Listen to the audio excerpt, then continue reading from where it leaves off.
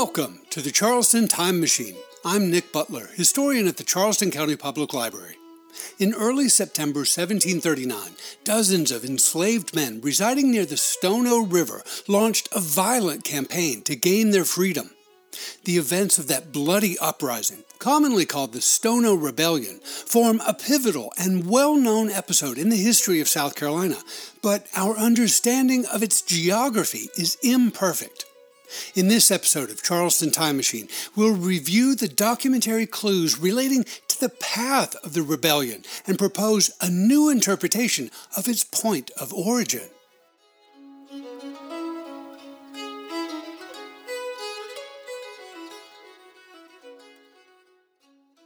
The Stono Rebellion, which claimed perhaps 100 lives, both black and white, was unquestionably one of the seminal events in the history of South Carolina. It occurred within a context of great anxiety among South Carolina's white population about the colony's growing majority of enslaved people of African descent, which reached a point of peak Africanness around the year 1740, as I described in episode 99. Besides a general contempt for the conditions of slavery, the rebels of 1739 were also inspired by promises of freedom from Spanish officials in nearby Florida. That international provocation was part of mounting Anglo-Spanish tension that erupted into a formal declaration of war several weeks after the uprising. The narrative of the Stono Rebellion is also a fixture within the canon of South Carolina historiography. Over the past half-century, numerous scholars have published summaries of the bloody events, explored the socio-political context of the uprising, and documented its enduring influence through the later history of the Palmetto State. In 2005, for example, the University of South Carolina Press published a very useful book edited by Mark M. Smith titled Stono, Documenting and Interpreting a Southern Slave Revolt. That small but valuable book includes transcriptions of the most pertinent primary sources related to the events of 1739, from which generations of scholars have drawn conclusions and inspiration. My esteemed colleagues in the history field have enlightened us about many aspects of the uprising, answering our questions about who, what, when, why, and how, for example, while saying very little about where on the landscape these events unfolded. Rather than attempt to summarize the excellent work done by other scholars, I'd like to focus our attention on the largely unexplored geography of the Stono Rebellion, especially its point of origin and the cardinal directions of its progress. My inspiration for exploring this topic comes from a close reading of the primary source materials describing the events of September 9th and 10th, 1739. Some might find it surprising to learn that most of what we know about the names of the victims and the geography of the Stono Rebellion comes from just one surviving source, a letter written in Charleston in October 1739 and published in London in March 1740 as, quote, an account of the Negro insurrection in South Carolina, end quote. In case you don't have that source at your fingertips, I'll quote the most pertinent text here. Quote, on the 9th day of September last, being Sunday, which is the day the planters allow them to work for themselves, some Angola Negroes assembled to the number of 20, and one who was called Jimmy was their captain. They surprised a warehouse belonging to Mr. Hutchison at a place called Stono. There they killed Mr. Robert Bathurst and Mr. Gibbs, plundered the house, and took a pretty many small arms and powder, which were there for sale. Next they plundered and burnt Mr. Godfrey's house, and killed him, his daughter, and son. Then they turned back and marched southward along Pond Pond, which is the road through Georgia to St. Augustine. They passed Mr. Wallace's tavern about daybreak and said they would not hurt him, for he was a good man and kind to his slaves. But they broke open and plundered Mr. Lemmy's house and killed him, his wife, and child. They marched on towards Mr. Rose's, resolving to kill him, but he was saved by a Negro who, having hid him, went out and pacified the others. Several Negroes joined them. They, calling out liberty, marched on with colors displayed and 2 drums beating, pursuing all the white people they could meet with, and killing man, woman, and child when they could come up with them. Colonel Bull, Lieutenant Governor of South Carolina, who was then riding along the road, discovered them, was pursued, and with much difficulty escaped and razed the country. They burnt Colonel Hext's house and killed his overseer and his wife. They then burnt Mr. Spry's house, and then Mr. Sacheverell's, and then Mr. Nash's house, all lying upon the Pompon Road, and killed all the white people they found in them. Mr. Bullock got off, but they burnt his house. By this time, many of them were drunk with the rum they had taken in the houses. They increased every minute by new Negroes coming to them, so that they were above 60, some say 100, on which they halted in a field and set to dancing, singing, and beating drums to draw more Negroes to them, thinking that they were now victorious over the whole province, having marched 10 miles and burnt all before them without opposition. But the militia being raised, the planters with great briskness pursued them, and when they came up, dismounting, charged them on foot. The Negroes were soon routed, though they behaved boldly. Several being killed on the spot, many ran back to their plantations, thinking they had not been missed. But they were there taken and shot. Such as were taken in the field also were, after being examined, shot on the spot." End quote. If you drive southward on U.S. Highway 17 from Charleston towards the town of Ravenel, you'll pass a state historical marker commemorating the Stono Rebellion on the right-hand side of the road, just after crossing the bridge over Wallace Creek. The name of that body of water represents a valuable link to the events of September 1739. Wallace Creek is named for Thomas Wallace, who operated a tavern and toll bridge at this site from the 1720s until his death in 1745. Mr. Wallace owned 253 acres extending to the southward of this landing, and plats created during the second half of the 18th century show a small cluster of buildings standing at the site now occupied by the historical marker. The known location of Thomas Wallace's tavern provides a valuable anchor for exploring the geographic scope of the Stono Rebellion. To acknowledge its significance, the site was added to the National Register of Historic Places in 1974, and the present state historical marker was erected in 2006. Those modern commemorations have engendered some confusion, however. While the 1974 National Register nomination inaccurately described the site as, quote, the starting point of the Stono River Slave Rebellion, end quote, the marker erected in 2006 simply states that the Stono Rebellion began nearby. By referring back to the aforementioned 1739 description of the uprising, we are reminded that Wallace's tavern served as a sort of pivot point for the rebels. Their initial acts of violence commenced on the evening of September 9th at some other location, after which, quote, they passed Mr. Wallace's tavern about daybreak, end quote. From that landmark, the rebels followed a path of a public highway once known as Pompon Road, which was created in the early 1720s to link settlements on the Stono River to those on the Pompon or Edisto River. The 1739 description of the uprising includes the names of several families who were attacked in succession as the rebels moved in a southwesterly direction along what we now call Highway 17. Although I have not traced the precise location of each of those homesteads, I feel confident that one could plot most or all of them on a map with sufficient research. Finally, the site of the decisive pitched battle between the rebels and members of the South Carolina militia on September 10th has been called Battlefield Plantation since the mid-18th century and stands near the northeast side of the intersection of Highway 17 and Parker's Ferry Road.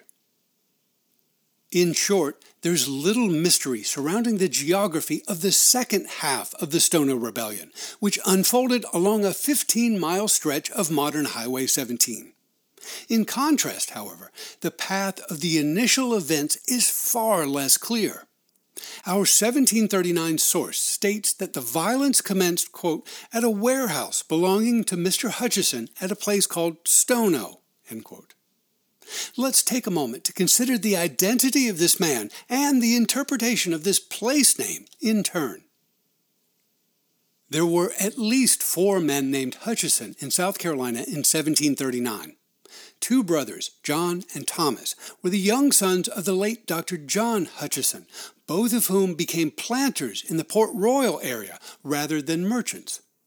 One William Hutcheson styled himself a merchant of Charleston, but left no surviving evidence of commercial activity before his death in July 1739. His estate was settled by a cousin named Ribton Hutcheson, who came to Charleston around the year 1730 and died in 1757 after a prosperous career as a Carolina merchant. Ribton Hutcheson repeatedly advertised the sale of imported goods from a store on East Bay Street, but I can find no evidence that he owned property near the Stono River or operated a store within the orbit of Tom Wallace's tavern. I would describe Ribton as a likely candidate for the identity of our Mr. Hutcheson, but corroborative evidence is lacking. Setting aside for the moment the identity of the proprietor of the sacked warehouse, we can at least consider its possible location. Some modern narrators of the Stono Rebellion have described Hutcheson's warehouse as being adjacent to or very near Wallace's Tavern, but that geography is, in my opinion, way too narrow. The surviving sources tell us that the uprising commenced not along the Stono River, but at a place simply called Stono, a generic term that once embraced a much broader territory. The sprawling Stono River, named after an extinct band of Native Americans, as I described in episode 220, is almost entirely contained within the modern boundaries of Charleston County. During the colonial era, however, parts of the Stono formed the boundaries between 2 counties and 3 parishes. The early inhabitants of the Low Country described the Stono as having at least 5 distinct branches, roughly shaped like an elongated letter X.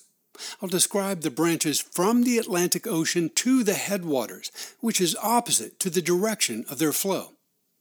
The most visible part of the Stono is the southeast branch, which separates Johns Island from James Island, while the southwest branch connects to the Wadmalaw River and helps define that eponymous island. The middle branch of the Stono stretches like an egret's neck from Johns Island to the northwest and was sometimes called the Northwest Branch. At a point just below Wallace's Tavern and Wallace's Bridge, the middle branch forks into a pair of smaller tributaries. What we now call Wallace Creek was formerly known as the western branch of the Stono, while modern Rantow's Creek was once called the north or northeast branch of the Stono. Both of these branches subdivide further into numerous fingers to the north and west, which drain fresh water from Caw Caw Swamp and other inland swamps towards the Atlantic. From the creation of South Carolina's first political divisions in 1682, the various branches of the Stono River formed the boundary between Colleton County and Barclay County, which is modern Charleston County. When our provincial legislature created a network of parishes across the Low Country in 1706, as I described in episode 203, the Stono formed the boundary between St. Andrew's Parish to the east and St. Paul's Parish to the west and south. The broad boundaries of St. Paul's were trimmed in 1734, however, when the legislature designated the island on the south side of the Stono River to be the separate parish of St. John's, Colleton County. Bearing in mind these political divisions of the landscape, and considering the sprawling branches of the Stono River, let's reconsider a simple phrase from the autumn of 1739. The rebellion began at a place called Stono. We know that the second half of the uprising unfolded across the landscape of St. Paul's Parish, Colleton County. But did it begin in the same parish? Did it commence along a different branch of the Stono in St. John's Parish, that is, on John's Island, or perhaps on the eastern shores of the Stono in the parish of St. Andrews, Berkeley County? None of the surviving primary source descriptions of the Stono Rebellion provides any further clarification. So where might we look for Mr. Hutcheson's warehouse? Returning to our 1739 description of the uprising, I see an important clue following the description of the initial violence. After plundering Mr. Hutcheson's warehouse and murdering the family of one Mr. Godfrey, the rebels, quote, turned back and marched southward along Pon Pon's road. In my mind, that phrase suggests a literal reversal, or at least a significant change of direction. If the rebels passed Wallace's Tavern and turned to the southwest at sunrise on September 10th, they must have been traveling in a different direction during the preceding hours. Were there any warehouses or storehouses to the north, east, or southeast of Wallace's Tavern at that time? In 18th century South Carolina, as in other communities around the world, rural commercial operations like general stores frequently sprouted at high-traffic sites like river crossings. In 1739, there were at least 3 public crossings over different branches of the Stono. An act of the provincial government in 1703 authorized the creation of a public highway from the Ashley River to Willtown on the Pon Pon River, a path now called Bees Ferry Road and Highway 162. That project involved the creation of bridges over the north and west branches of the Stono, which are now called Rantow's Bridge and Wallace Bridge, respectively.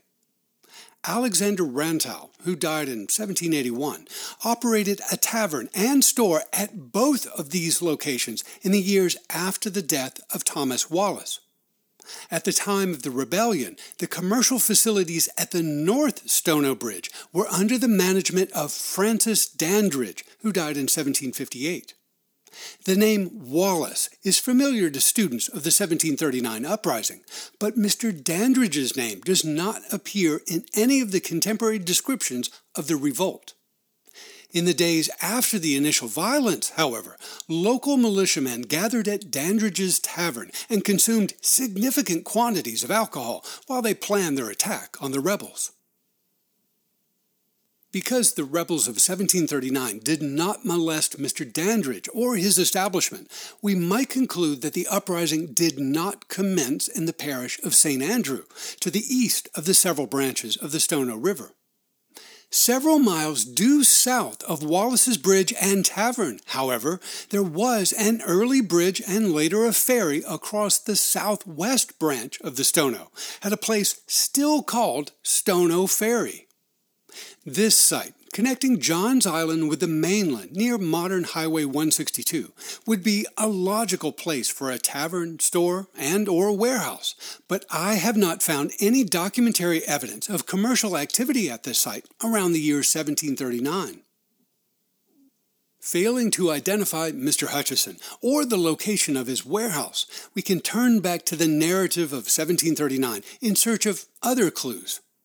The enslaved rebels killed one Robert Bathurst and then one Mr. Gibbs at the warehouse, men who cannot be positively identified without further information. Next, says our primary source, they plundered and burnt Mr. Godfrey's house and killed him, his daughter, and son.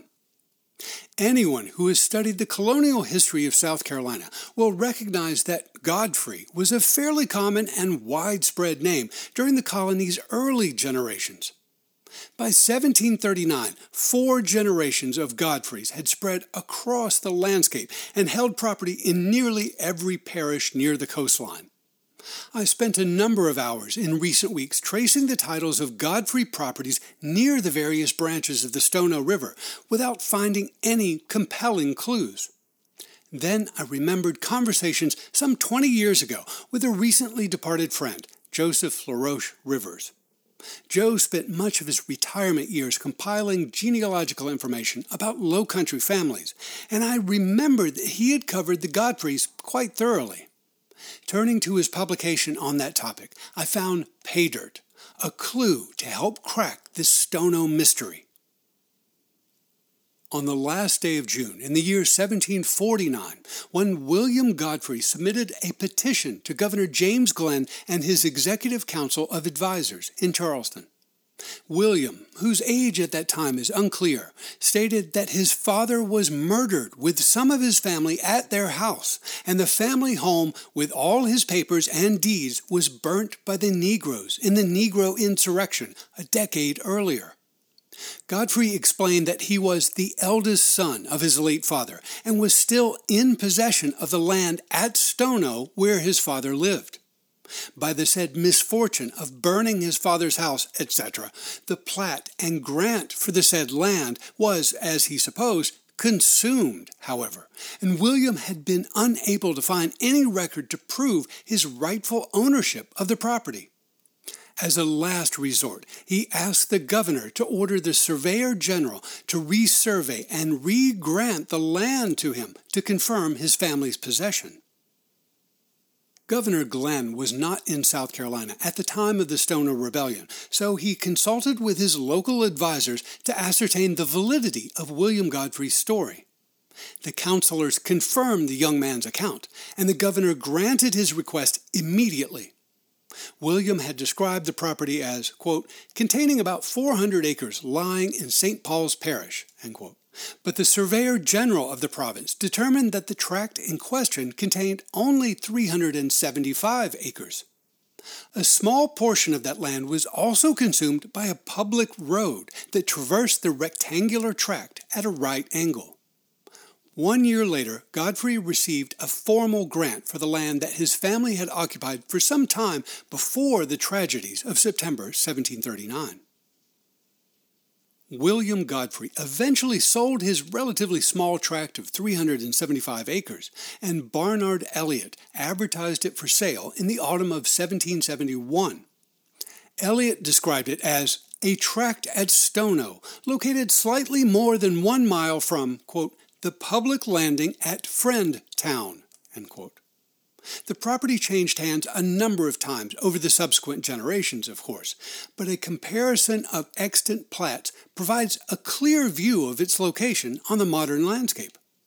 The tract of land on which members of the Godfrey family were murdered on September 9, 1739, straddles modern County Line Road, formerly known as the road from Parker's Ferry to Rantal's Bridge, just over a mile due west of a public landing on the north branch of the Stono River, now called Bulow Landing. While the placement of the Godfrey tract certainly improves our understanding of the geography of the Stono Rebellion, it also suggests a possible location for Mr. Hutchison's warehouse. The long-standing public dock, now called Bulow Landing, represents a logical location for a commercial store or warehouse, especially in the distant generations when boats were the preferred mode of transportation across the Lowcountry. The early history of Bulow Landing was unknown to me until I noticed a curious coincidence in the 1749 plat of William Godfrey's tract at Stono. His eastern neighbor at that time was Frederick Grimke, a German-born merchant who emigrated to Charleston in 1733. In the autumn of 1734, Grimke formed a commercial partnership with Ribden Hutchison. The firm of Hutchison and Grimke operated a store on the Bay of Charleston, selling a wide variety of imported goods like a well-stocked general store. They never advertised the existence of a rural outlet at Stono, but there was far less need to do so when there was very little competition outside of the colonial capital. Out of curiosity, I explored various resources to see what other lands, if any, Frederick Grimke held in the Stono area around the time of the famous uprising. A few years after his arrival in South Carolina, Grimke married Martha Ems Williamson, the youngish widow of a wealthy landowner in St. Paul's Parish. In addition to gaining lands through her, Grimke acquired, at some point before 1738, a tract of land in St. Andrew's Parish on the east side of the north branch of the Stono, immediately opposite what is now called Bulow Landing. The Surveyor General then directed a deputy to survey 54.5 acres of vacant marsh between Grimke's highland and the waters of the Stono's north branch. Whether or not he received a formal grant for the marsh is unclear to me at the moment, but the implications are intriguing nonetheless. Thanks to Ribden Hutchison's mercantile connections and Frederick Grimke's property portfolio, the firm of Hutchison and Grimke was well poised to operate a commercial storehouse adjacent to the public depot now called Bulow Landing and delegate its operation to hired hands. Coincidentally, 3 enslaved men belonging to Frederick Grimke, named Pompey, Tony, and Primus, were rewarded by the provincial government for their timely efforts to suppress the rebellion on September 9th. One must conclude, therefore, that they were very near the scene of the action. Summarizing the documentary evidence mentioned in this program, I'll conclude with the following hypothesis. I suspect that the initial acts of violence in the Stono Rebellion of 1739 took place on the evening of September 9th at a warehouse operated by agents of Hutchison and Grimke, located in the vicinity of the public waypoint now called Bulow Landing, perhaps within the modern subdivision called Poplar Grove. After murdering 2 storekeepers and stealing weapons, the core group of rebels likely moved in a northwesterly direction along the public road headed towards Parker's Ferry. Approximately 1 mile into their journey, they passed the Godfrey House and killed several inhabitants. After setting fire to the house, the rebels might have continued their northwesterly trek for some time before deciding to change route. At some point in the dark early morning hours of September 10th, they, quote, turned back and marched southward, end quote, to Wallace Bridge. The distance from the Godfrey tract is just over 3 miles along the public road, enabling the rebels to pass Wallace's Tavern about daybreak. From that geographic point, now designated a National Historic Site and marked with a roadside plaque, the rebels marched southwestward on the Pon Pon Road towards Jackson's Ferry. The Stono Rebellion took place in a distant era inhabited by people whose attitudes and behavior we might find quite foreign to our own. The past is a different country, as they say, but we share a landscape with generations of forgotten people who shaped the place we now call home. Although we can't literally travel back in time, we can strive to make the most of the sparse historical artifacts at our disposal. With a bit of hard work and serendipity, we gain valuable insight and, occasionally, take a metaphorical walk in their faded footsteps.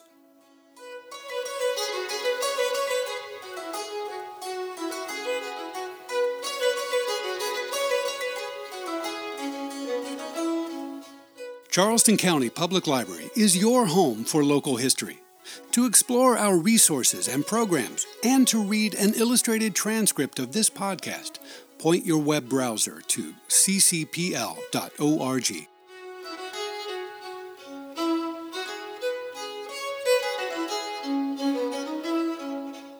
Thanks for listening to the Charleston Time Machine. This is Nick Butler, and I'll see you in the future.